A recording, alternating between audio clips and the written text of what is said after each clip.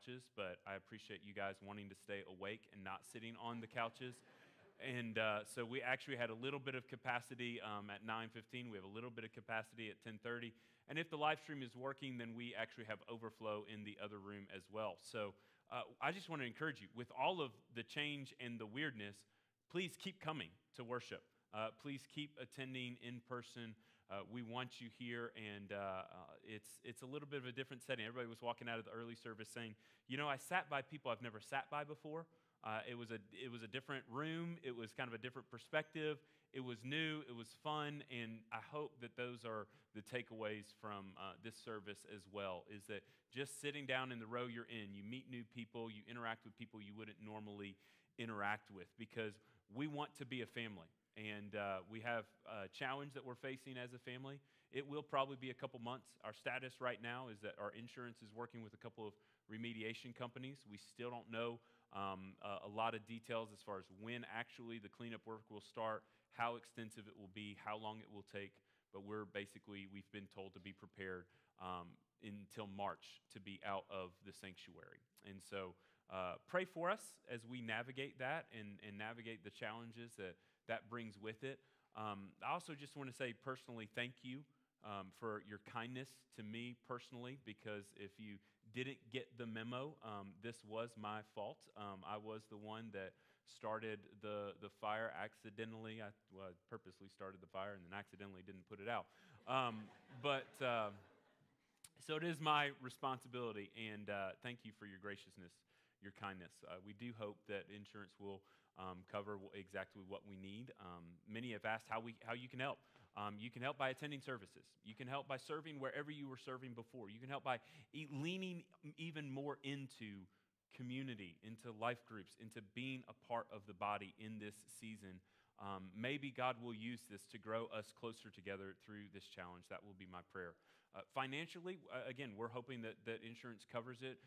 Continue to give towards the general fund, but we have no special needs created by this incident at this time. And we'll let you know if it ends up that we do. There's lots of questions with tech equipment and furniture and all of those sorts of things that we're still trying to figure out. So I would appreciate your prayers as we navigate those challenges.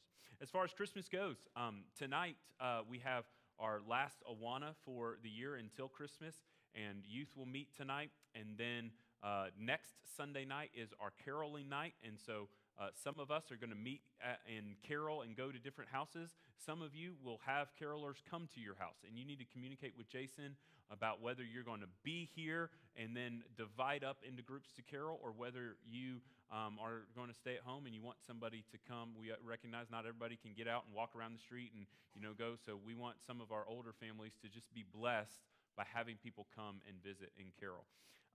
So that's next Sunday. The Sunday after that is the Bluegrass Night. That's happening still. That's going to happen in this room. And so please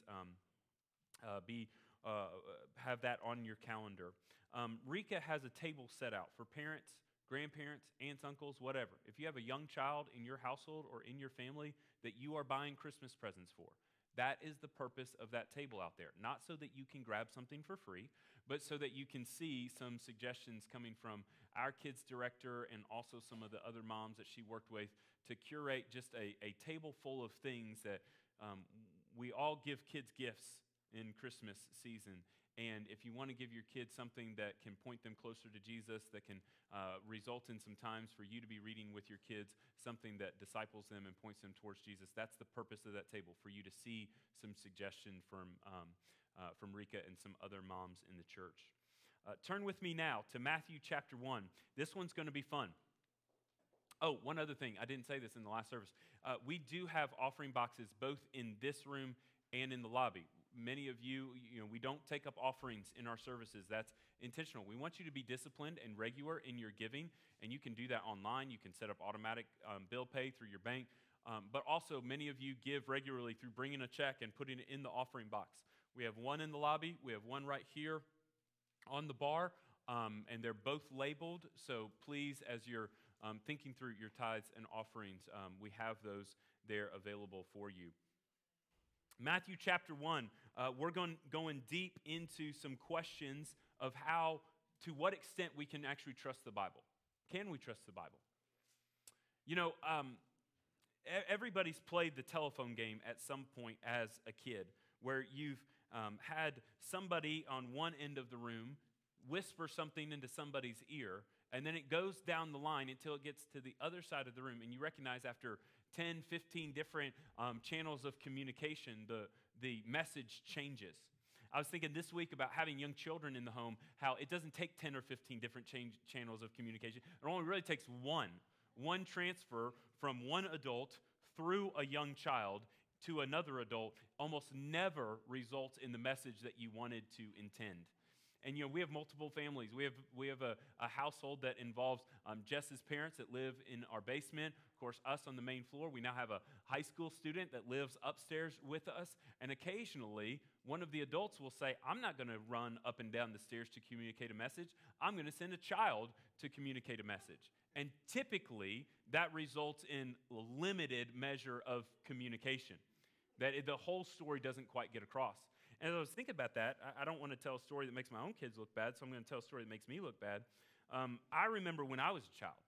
I remember this like it was yesterday.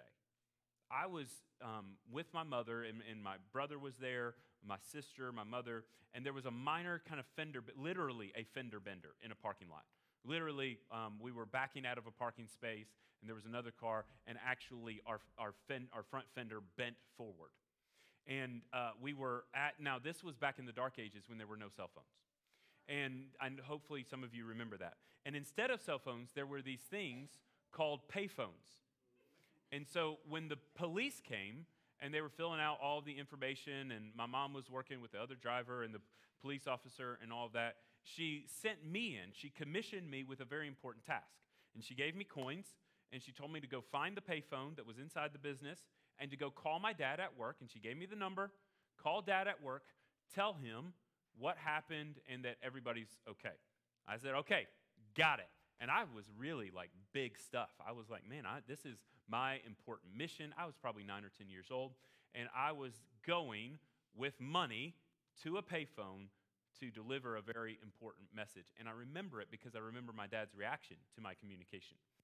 Because what I said, my dad answered the phone, and I said, Dad, Mom's been in an accident, but we're okay. And he said, who's okay? And I said, we're okay. Like Dan and Charity and me, we were all in the car. We're okay. He said, but Mom was in an accident. I said, yeah, Mom was in an accident, but we're okay. He said, is Mom okay? Oh. See, in my mind, we was inclusive of everybody in the car is okay. But I threw a but in between. Mom was in an accident, but we're okay. And my dad is my family is very particular about communication. Jess can attest to it. But so we like to correct people in our communication a lot. And so my dad said, well, listen, if you want to communicate something to me, make sure you're clear in what you are saying. So to this day, I remember that scene from almost 30 years ago or whatever it was, communicating to my dad, Mom was in an accident, but we're okay. So with the game of telephone is similar, that the message gets skewed over time because some sources are just unreliable. Not everybody has the same level of hearing, has the same ability to just transfer a message. And so when we look at the Bible, one of the things that gets said about the Bible a lot is critics of the Bible say, well, really what happened with the New Testament in particular is just this long game of telephone that stretched across multiple generations of the early church. That this thing happened with Jesus and Matthew, Mark, Luke, and John, but then they told somebody what happened.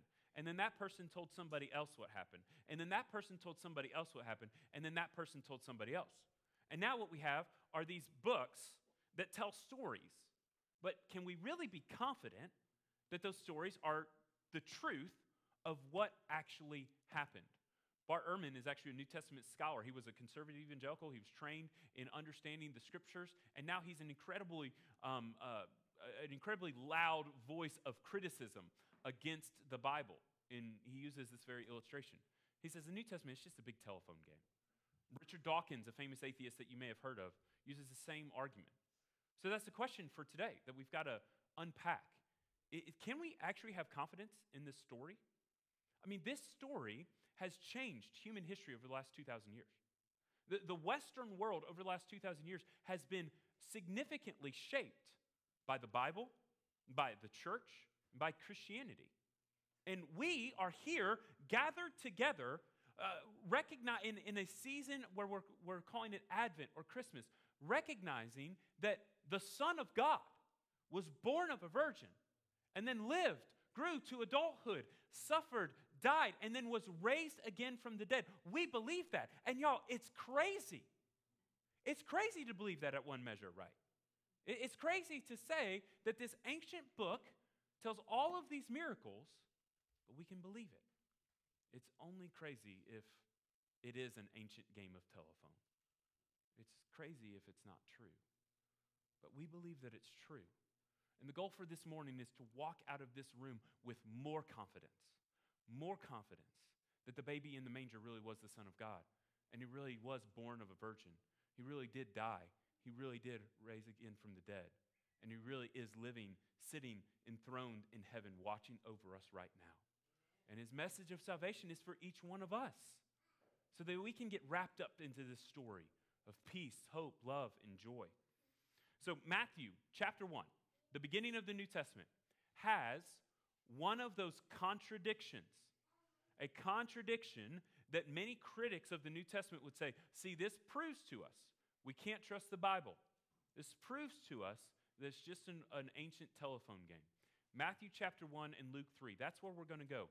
Because right there in the Christmas story is this apparent contradiction that we have to wrestle with.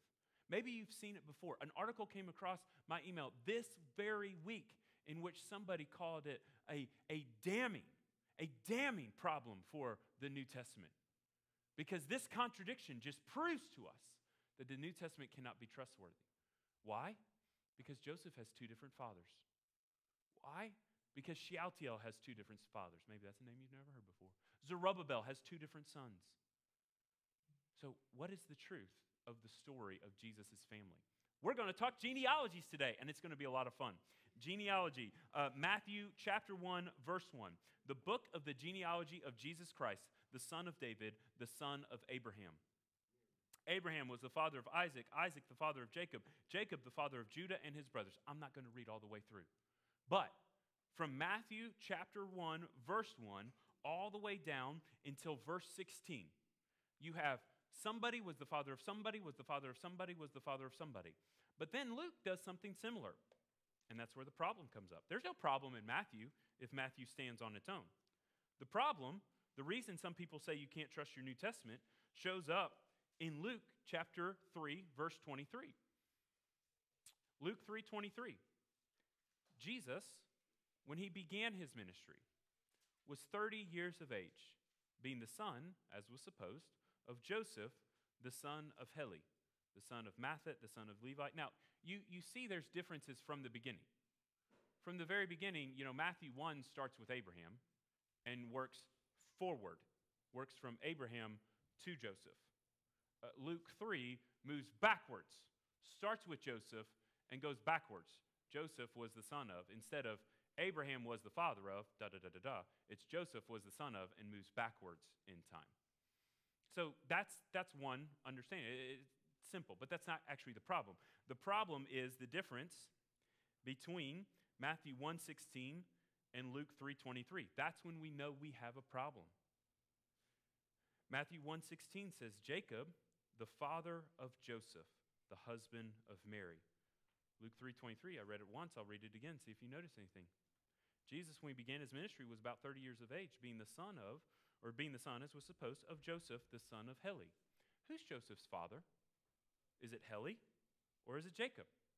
Matthew says Joseph's father was Jacob. Luke says Joseph's father was Heli. The problem actually gets worse.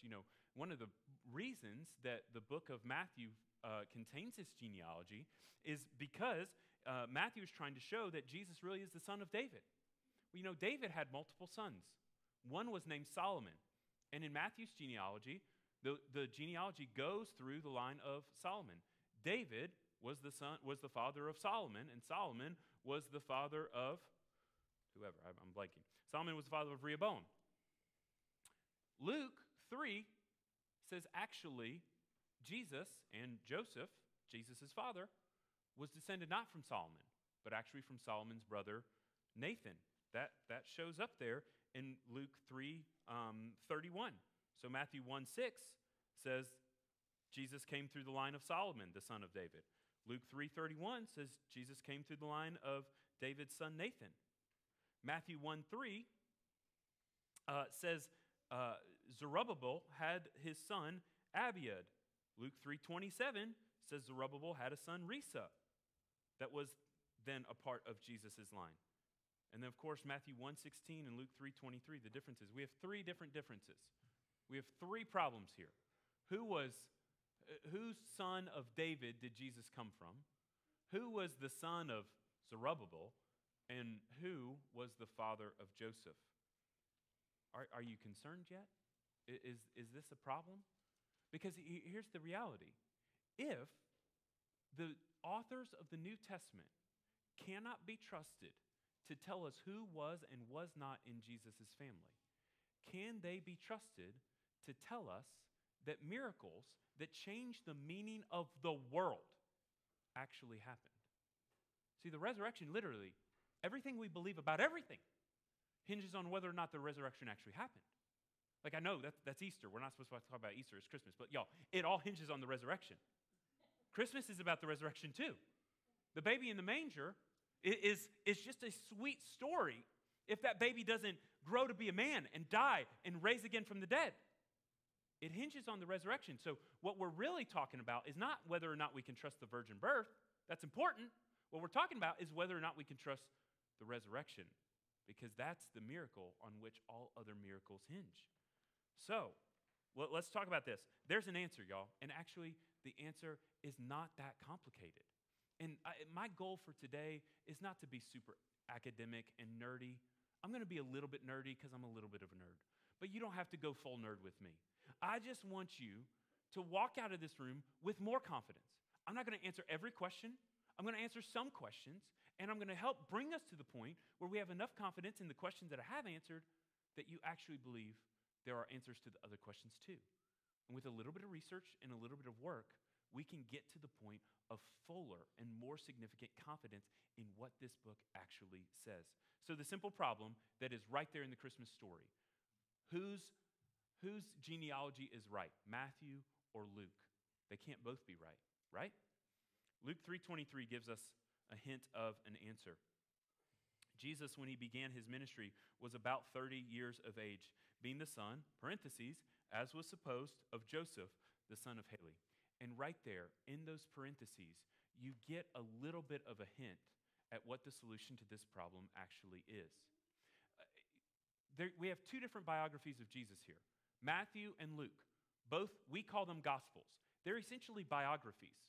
And both men researched, talked to eyewitnesses. Matthew was an eyewitness himself. Luke was not an eyewitness. Luke did not walk around following Jesus like Matthew did. But Matthew used his own memory and some other eyewitnesses. Luke used all eyewitnesses to tell the story of the life of Jesus. Who were Matthew and Luke? Matthew was a tax collector, and that's important. Luke was a doctor. That's also important. Those two guys knew something about research and record keeping. Those are two vocations, certainly in our day and age, but also in the first century. Detail-oriented vocations, where research, understanding family dynamics, family connections are important. So, from a legal sense, Luke or Matthew was looking at from his own, he had access to tax records. He had access to the history of Israel. He had access to the genealogies that the nation of Israel maintained in order to look back and see heritage. So he could easily see Joseph was descended from Jacob. Jacob was Joseph's father. I believe Matthew that Jacob was Joseph's father. You know what? I also believe Luke, but it's a little bit different because Luke wasn't a tax collector, he was a doctor. And Luke cannot say something that is medically untrue in his biography of Jesus, and I love it. Because Luke, as a doctor, has to put in parentheses, as was supposed, to clarify, because he's a doctor, That from a biological standpoint, Luke does not believe that Joseph was the actual father of Jesus. That's significant. That's what he's telling you there. When he says in Luke 3:23, Jesus being the son, as was supposed, of Joseph, the son of Heli, what he's telling you there is Jesus is not really biologically the son of Joseph. And he's already said that. He's already made that clear in Luke 1. In Luke 1, an angel shows up to Mary and tells Mary, you're going to have a baby that's not going to have a biological father. Because the Holy Spirit of God is going to come upon you, and you, as a virgin, are going to conceive, and then you're going to bear a son. And Luke in 3:23, he's not going to then contradict what he already said. He's going to say, actually, in parentheses, it was supposed that Jesus was the son of Joseph. Okay, how does that help us? Because either Joseph is the son of Heli or Joseph is the son of Jacob. Here's what I believe, and this is what Christians for many centuries have believed, that Matthew tells the story or tells the genealogy of Joseph's actual line, and Luke tells the genealogy of Mary. And that one simple shift, it's like, oh, actually, that could actually make sense. If Luke tells the story of Mary, then why does Luke say that Joseph is the son of Heli? Because Joseph was the son-in-law of Heli. And Joseph would be then seen as, now any of these genealogies, both Matthew and Luke, there's a reason they tell them from the man's perspective, because that's how you trace family lines. But Luke is not necessarily, we don't have to take Luke as saying Joseph is literally the son of Heli, because Joseph could actually be the legal son of Heli. Heli is his father-in-law. And Heli could be considered legally as the son of Joseph, and here's how. Who were Mary's siblings? Does the New Testament give us any information about Mary's siblings? It does, actually, believe it or not. You may not remember it. It's kind of a minor detail, but Mary has sisters. Mary has sisters that show up at the cross, and Mary is standing with her sisters observing the cross.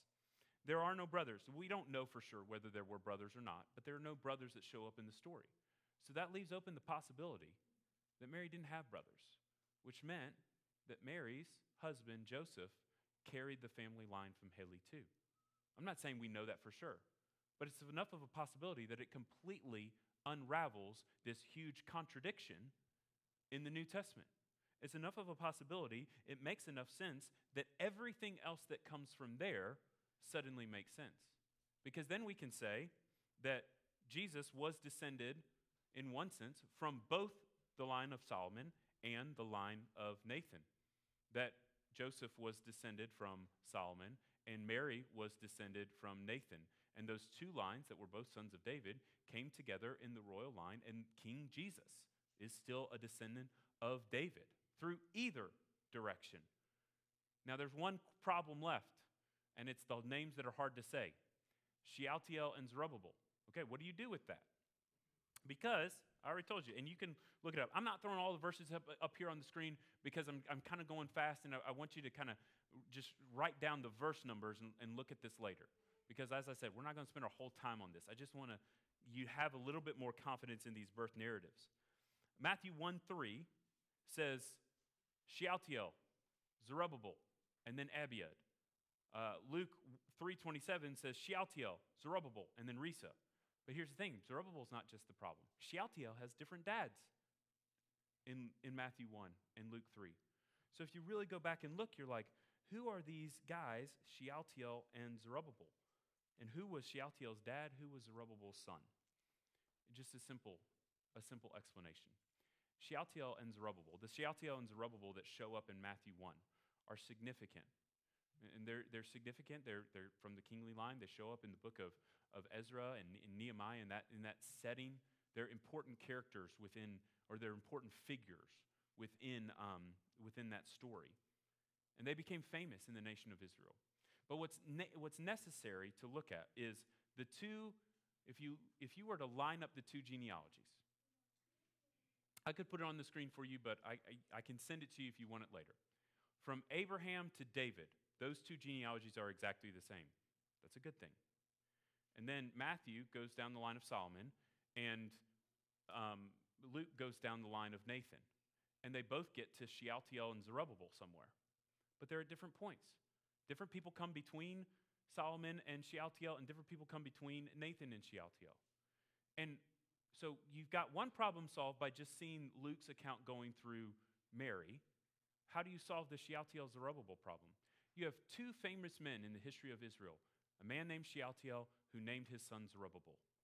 Now, it was very common in the nation of Israel to recognize and to honor famous figures in Israel's history by naming your son after him. And so all you have to say is Shealtiel and Zerubbabel in the Matthew narrative are the Shealtiel and Zerubbabel that show up in Ezra. And then what we see in Luke is a different Shealtiel who also has a son named Zerubbabel. You're like, well, that's quite a coincidence. We can't make an argument for the word of God based on that. And sure we can. Because if you were named after a famous Jew and your name was Shealtiel and you know that that famous Jew had a son named Zerubbabel, it wouldn't be a stretch. It would not be a stretch to then, in honor of both Shealtiel and Zerubbabel, to name your son Zerubbabel. Now, and if you look at it, there's other ways of tracing it. There's certainly, Matthew has some gaps in his genealogy. That's okay. It's okay that Matthew doesn't name every single person that comes between Abraham and Jesus. It's okay. Luke has more people in his line. That's okay too. Because what we're trying to do is we're not trying to do a genealogical study of exactly the bloodlines of Mary, Joseph, and Jesus. What we're trying to do is ask the question, is there an answer? Is there an explanation? And what I'm telling you is I believe the explanation is really simple. What I said might not have sounded simple, but here's what the simple explanation, that there can be two Shealtiels and two Zerubbabels.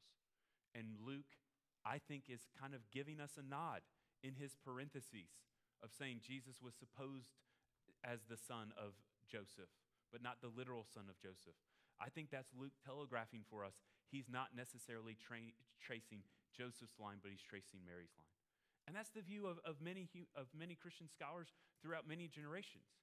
So then why, if we have an explanation for that, do people like Richard Dawkins and Bart Ehrman still say, this is a huge problem?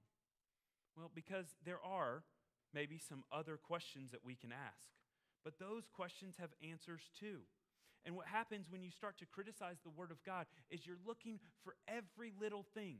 You're trying to unravel the veracity of the New Testament. And what these critics do is they take one little thing and then another little thing. And what they're trying to give you is just a list of little things that can potentially unravel your confidence in the Word of God. They'll tell you there's other contradictions, like the ascension. Where does Jesus ascend from? Does Jesus ascend from Bethany or from the Mount of Olives? Well, Luke says Bethany, and Acts says the Mount of Olives. Which is it? Well, Bethany's at the foot of the Mount of Olives. It's easy to understand geographically how a published, literally, critics of the New Testament will publish this argument without recognizing that the town of Bethany is at the foot of the Mount of Olives. And those terms can be inclusive. You can be in Bethany and at the foot of the Mount of Olives at the same time. It's not a complicated thing. But these are the way the contradictions in the New Testament work. You pick at something small. You say, well, did Jesus feed 4,000 or 5,000? Well, Matthew says he did it twice. He fed 4,000 one time and he fed 5,000 another time. And then you see things like this and you say, well, when did something happen? It seems like John is out of order with the other Gospels. Of course he is. Not all of the Gospels take the same technique. See, here's one of the things to know. If you were investigating a crime, and you had a group of 3 witnesses to a crime, and you wanted to, you do like the cop shows on TV, right? And you separate the guys into different rooms. You got 3 bad guys. You put them all into different rooms, and you try to figure out what's happening, okay? And you ask number 1, and you get a story. You ask number 2, you get exactly the same story, word for word, every detail in line. Apparently, neither one of them are guilty. They say exactly the same thing. Number 3 says exactly the same thing. Would you get suspicious if those 3 accounts are identical in every respect? Now, what if you had 3 accounts that told similar stories, that were complementary? But one person told a story from that angle of the room. One person told a story from that angle of the room, and that person told a story from that angle of the room. How would you feel about that? To say, well, actually, so they have different perspectives on this. They remember different details, but their stories are able to coalesce into one secure narrative. See, that's what the gospel witnesses do for us. We have 4 biographies of the most important figure in human history, and they tell stories, sometimes in different orders. That doesn't mean that John thinks things happened in the order that he tells the story. It means that John is telling stories across themes. And John is saying, what you need to know is that Jesus did this, and he did this. John, it's and. Matthew, it's Jesus did this, then he did this. And that's an important distinction. John's not saying that Jesus went immediately from here to here. Matthew is saying that. John's saying he did this at one point, he did this at another point. So you can't look at the timelines of the Gospels and say, no, that's a problem. They're remembering and retelling the same story from different perspectives, sometimes in different orders, but they're not actually arguing with each other. That's not a contradiction. In the same way, somebody who saw something from that end of the room and somebody who saw something a little bit different from that end of the room are not contradicting each other when they are telling a complementary story from different perspectives. So we don't have 4 Gospels that say the same thing. We wouldn't need that. And it actually would not give us good confidence. 4 Gospels that tell the stories in a little bit of a different way, that are easily seen to be complementary, that gives us confidence. And that's what we have. And then you might say, well, what about, aren't the Bible stories more like fishing stories? Where like, when you catch the fish, it's that big. And then when you go and tell somebody about it, it's that big. And then the next week when you tell somebody about it, it's like that big. And then when the next week, it's like that big, right? That every time you tell a fishing story, the fish gets a little bit bigger. And maybe that's the way the Gospels work. Because you know, the Gospels were written a lifetime, some of them, a lifetime after the death and resurrection of Jesus. At least 40 years. Mark, the first Gospel, shows up 40 years after the death and resurrection. Can we trust something that is written 40 years later? Maybe the story just grew over time. Two things on that. Does anybody remember in any great detail an event that happened 40 years ago? I would imagine that if anyone in this room is a mother of somebody that is 40 years old, you remember that story. You remember the events. You remember the significance. Now, does the doctor that delivered your 40-year-old son remember that? No, he probably doesn't. He's done it 100 times. Does the nurse remember it? No. Didn't have the same level of significance for them. But does the mother remember an event from a generation ago that transformed her life from then on? Yeah, the mother remembers that. Do you remember a life-changing event in great detail? I just told you a story from 27 years ago that I remember in great detail of me not communicating well with my dad. I don't remember everything that happened 27 years ago, but events of great significance, that's not a stretch. If you saw somebody walk on water 40 years ago, do you think you'd be able to tell the story today? See, the Gospels tell stories of such significance that the fact that it wasn't written down for 40 years isn't an argument at all. It actually is just easy to understand that somebody that for 40 years has had their life transformed by a miracle they saw. Of course they remember it. If you saw a guy died, and then 3 days later you saw him alive, would you remember that? And would you remember it for 50 years? Would you remember the details for the rest of your life? Yeah, you would. And we know that Mark actually interviewed literal eyewitnesses in the years 30 to 40 years after the events of the Gospels. Oh, what about these fishing stories concept? Maybe they told the truth at the beginning, but the stories grew over time. Here's the problem with that: the resurrection.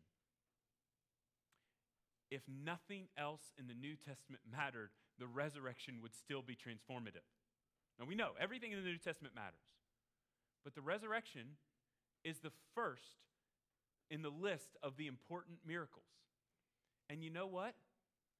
Everything hangs on it. And so if it was true that maybe the New Testament documents were just books of wisdom and clever teachings by Jesus, and then the big miracles just developed over time, over generations, then we wouldn't have the resurrection as being such an important part of the very first generation of Christians. The resurrection is the most significant miracle, and it is right there in the very earliest versions, and nothing else. People don't give up their lives because a guy walked on water. People don't suffer because a guy turned water into wine. People don't suffer for a great teacher the way that they did. They suffer for a resurrected Savior. And that's what happened. If you were a key figure in the early church, and the books about your faith talked about you, would you want to be represented well or poorly? Let's say you were Peter, one of the biggest figures in the first generation of the church, one of the most influential. Would you, if you had any ability to manipulate or control the story, how would you make yourself look? Like the guy that denied the Son of God? Would you look like the guy, the only one of the disciples that was actually called Satan? Get behind me, Satan? Would you want to be that guy? Peter had incredible authority in the early church. He didn't change the story. And if we say, well, Peter, James, John, they twisted the story. Why did James and John leave the part where Jesus rebukes their mother? I wouldn't do that. I wouldn't leave Jesus talking about my mother and say, no, don't do that. Don't ask that question. I wouldn't leave the part where Jesus rebukes me in there. I wouldn't leave the part where I denied Christ if I was Peter. We can't say that the disciples manipulated this. So if all of these things fall apart, then what do we say? We say that this is a book that we can have confidence in. Last argument to have confidence in Scripture. If you're going to make something up, if you're going to take a regular dude and spin a story where he was God, you would want to have your ducks in a row. You would want to have authoritative witnesses. You would want to have a compelling story. You would want to tell it in such a way that nobody's going to question it and everybody's going to believe it, right? So then, who were the first people to witness and proclaim that Jesus had resurrected from the dead? They were witnesses that would not be able to testify in court because they were women. You wouldn't have written the story that way. That doesn't make any sense. You don't craft a false narrative that hinges on the eyewitness testimony of women who in the first century could not testify openly in court because they were seen as less significant. You don't tell that story that way. But here we have a story of broken disciples like Peter, James, and John, of women that are authoritative witnesses to the resurrection. We have a story that tells miracles from beginning to end, from the point of miraculous conception of Jesus becoming a fetus in Mary through the power of the Holy Spirit. From that point until the resurrection, you have miracle after miracle after miracle. And we can argue, if you want to have a conversation about manuscripts and about 2nd century manuscripts and 3rd century manuscripts and 4th century manuscripts, we can talk about that. We're not going to do that this morning because we have some more stuff to talk about. But if you want to talk really in depth about how we got the translations, how we got the manuscripts, how we got the Bible going from Greek or Hebrew to English, we can have those conversations. But the point for today is to just answer a few of those questions about contradictions in the birth genealogies, contradictions in the way stories are told, or problems or reasons to disbelieve the Scriptures. The goal is to walk out today with just a little bit more confidence so that you'll take the time to actually seek out the other questions. See, people in this season of time, it's Christmas. We love Christmas. We love the warm, fuzzy feeling it gives us. But we need to really examine, can we trust the story? People around us are questioning, can we trust the story? But you know what? I love the genealogies because it's a beautiful story. So go back with me to Matthew chapter 1. And we're going to start arguing about whether we can trust it or not. And we're just going to assume now, let's trust it and let's see the beauty of the genealogy. There's 4 women named in a 5th that is unnamed but present in Matthew's genealogy. There's Tamar, who was a widow, who was mistreated by her husband's family, mistreated by her own father-in-law, used as a prostitute by her own father-in-law. It's a graphic, gruesome, terrible story in the book of Genesis. And God's not too embarrassed by the story of Judah and Tamar to not include it in the line of Jesus. He puts it in there. Matthew records it, that Judah and Tamar are a part of the line of Christ, and that was God's good intention. To heal, to restore, to meet the suffering Tamar in the point of her suffering, and actually to bring an eternal royal line through her. But it's not just about Tamar. Rahab. Tamar suffered because of what was done to her and what happened to her. Rahab suffered largely because of her own decisions. Rahab was a prostitute. But Rahab was also outside, more importantly than being a prostitute, she was outside of the covenant of promise. She was a Jerichoite. She was a resident of Jericho when Jericho was about to be destroyed. But she responded to the revelation of God she received from the spies that showed up at her doorstep. She trusted and in faith became a part of the nation and followed Yahweh, the God of Israel. She became a mother of the Messiah, a mother of the royal line too. Ruth, just a couple generations after Rahab, Ruth shows up, another widow. Ruth is suffering famine, leaves her homeland in the midst of famine, clings to her mother-in-law, and actually clings to the faith of her mother-in-law. She too sees her story redeemed. Mary, the teenager, suffers the public humiliation as becoming pregnant outside of marriage. And we know it was significant because even her own husband, Joseph, sought to quietly divorce her, to end the engagement. And so we know that other people had to be thinking the same thing Joseph was. This is a problem. Something's off here. Mary did something. And Mary, God had called her blessed, and she remained faithful. And God used her story to redeem the brokenness and to tell a beautiful story. So the women in the story really give us the first hint at how beautiful this story of the genealogy is. But it goes deeper than that. Look at the brokenness of all the men in the story. And some of the men are good too, guys.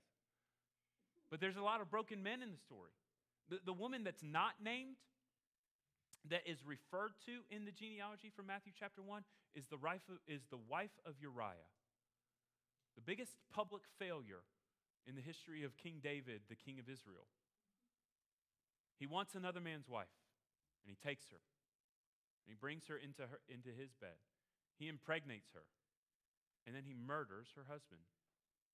He manipulates the situation on the battlefield so that Uriah will die. It's a heinous, terrible sin, a series of sins by the great King David. And yet God is telling a story of the frailty and brokenness of mankind and the beauty of the redemption of his own work and his own plan. So the women in the story, the brokenness of the story, and the great sin of the story gives us a hint at the gospel. That God isn't about using perfect people. God is about redeeming imperfections. Adam, at the very beginning, he fell. Abraham, he lied. He twice told the same lie about his wife being his sister. Got in trouble for it once. What did he do? He just did it again. Isaac schemed and cheated his brother. He lied to his father. Judah lied and hired his daughter-in-law as a prostitute. We already talked about that. David stole a man's wife and murdered him. Solomon was literally a sinner of epic proportions. The significance of the sexual sin and promiscuity of Solomon go beyond our imagination. Joseph, the one who was betrothed to Mary, the mother of Jesus, even he was fearful. He was fearful, and he sought to divorce his wife or divorce his fiancée, to end the engagement, because he did not believe that she really had seen an angel and was conceived by the Holy Spirit. There's brokenness in every family tree, including Jesus's.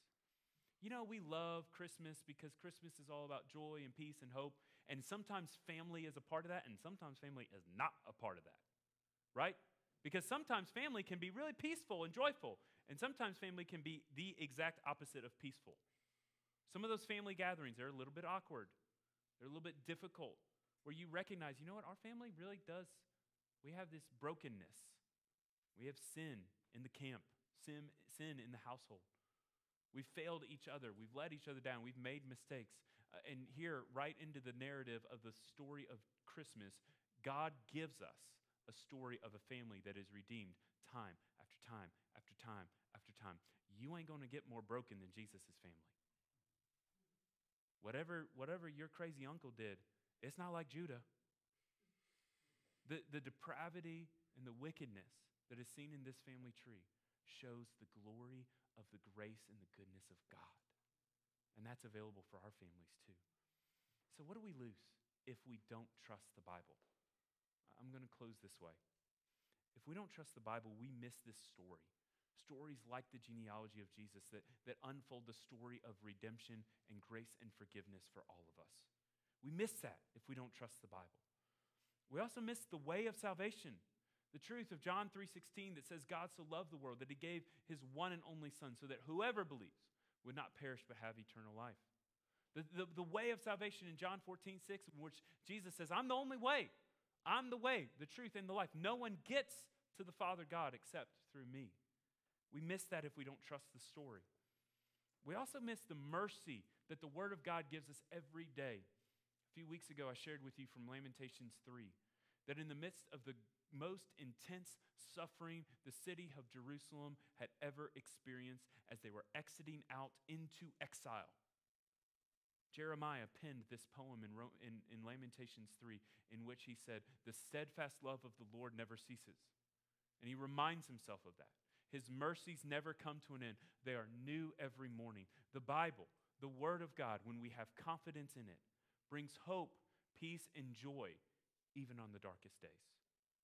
Because sometimes we just need to remind ourselves of the promises that were true for Israel and are true for us. We also miss the living and active power of the Word that Hebrews tells us about. We also miss the profit of the Word that 2 Timothy 3:16 tells us about, that the Word of God is inspired by God, but that it's also useful. Do you know that this book is useful for you today? And if you have confidence in it, then it shouldn't be sitting shut on a shelf. It should be sitting open on a table so that it can be read and so that it can be lived. Because the Word of God is useful for teaching, for rebuking, for correction, and for training in righteousness. That's what Paul tells Timothy in 2 Timothy 3:16. For teaching, we have something to learn still. For rebuking, we mess up and we need to be rebuked and we need to call sin, sin, and we need to call sinners, sinners. We need to be corrected when we make mistakes. And we need to be trained. We need to know what it means to live a life of righteousness. And if we don't trust the book, then we don't have any instruction in that. We also miss the story of beauty, of a baby that really is born of a virgin, but really is the Son of God, of a baby that really does grow up and become a man and suffers and is killed, is crucified, died, raises again, and is asking you to join him in the new life that he offers. We miss that story. And so I said the goal was to leave this room with more confidence in the scriptures than you entered. But here's another goal. And it comes with a question. Are you living in confidence that the Word of God, that the living, active, profitable Word of God has been made available to you?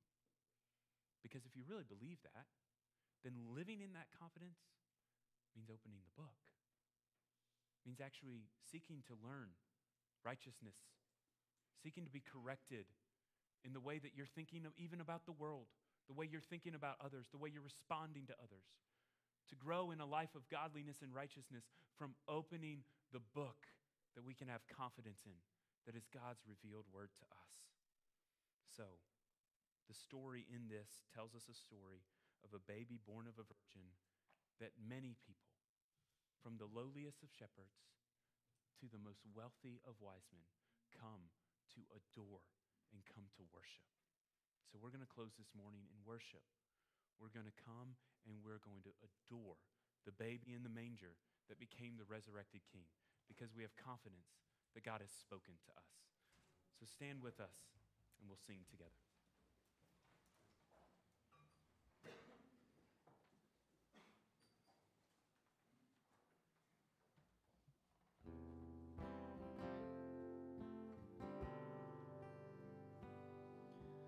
You step down from heaven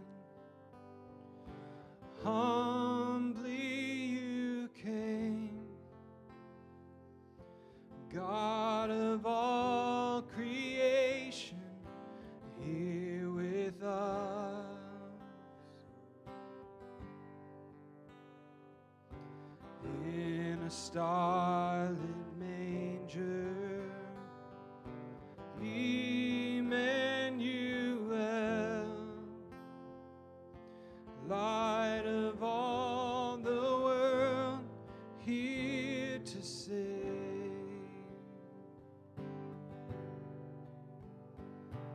Adore, come let us adore. Oh, come let us adore Him, the Lord. Worship Christ the Lord. Let all that is within us adore.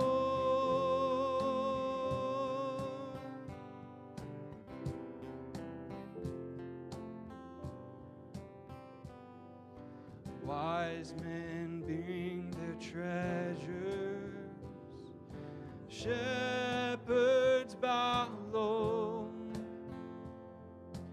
angel voices sing of peace on earth.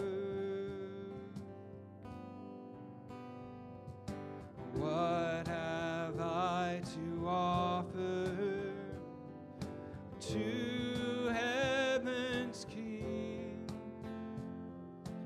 I will bring my life, my love, my all.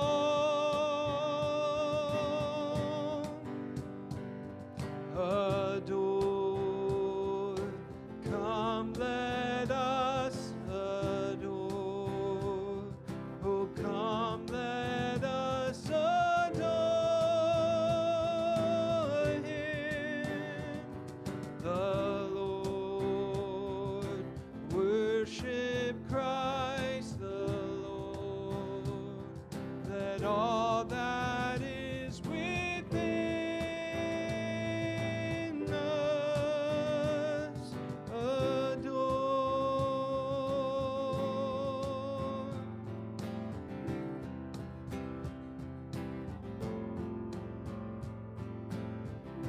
Angels sing, praises ring to the newborn King. Peace on earth here with us, joy awakening. At your feet we fall. Angels sing, praises ring to the newborn King. Peace on earth here with us, joy awakening.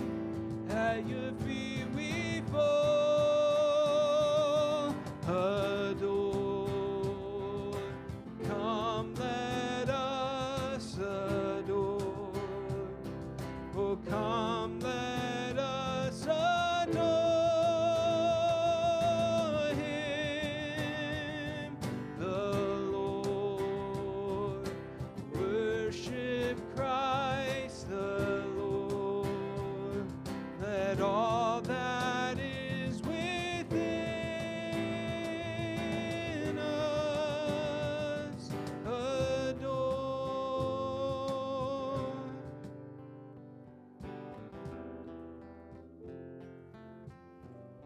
Amen. Remain standing, and we'll receive the blessing from the Lord. The Lord bless you and keep you. The Lord make His face shine upon you and be gracious to you. The Lord lift up His countenance upon you and give you peace. Amen. Go in peace.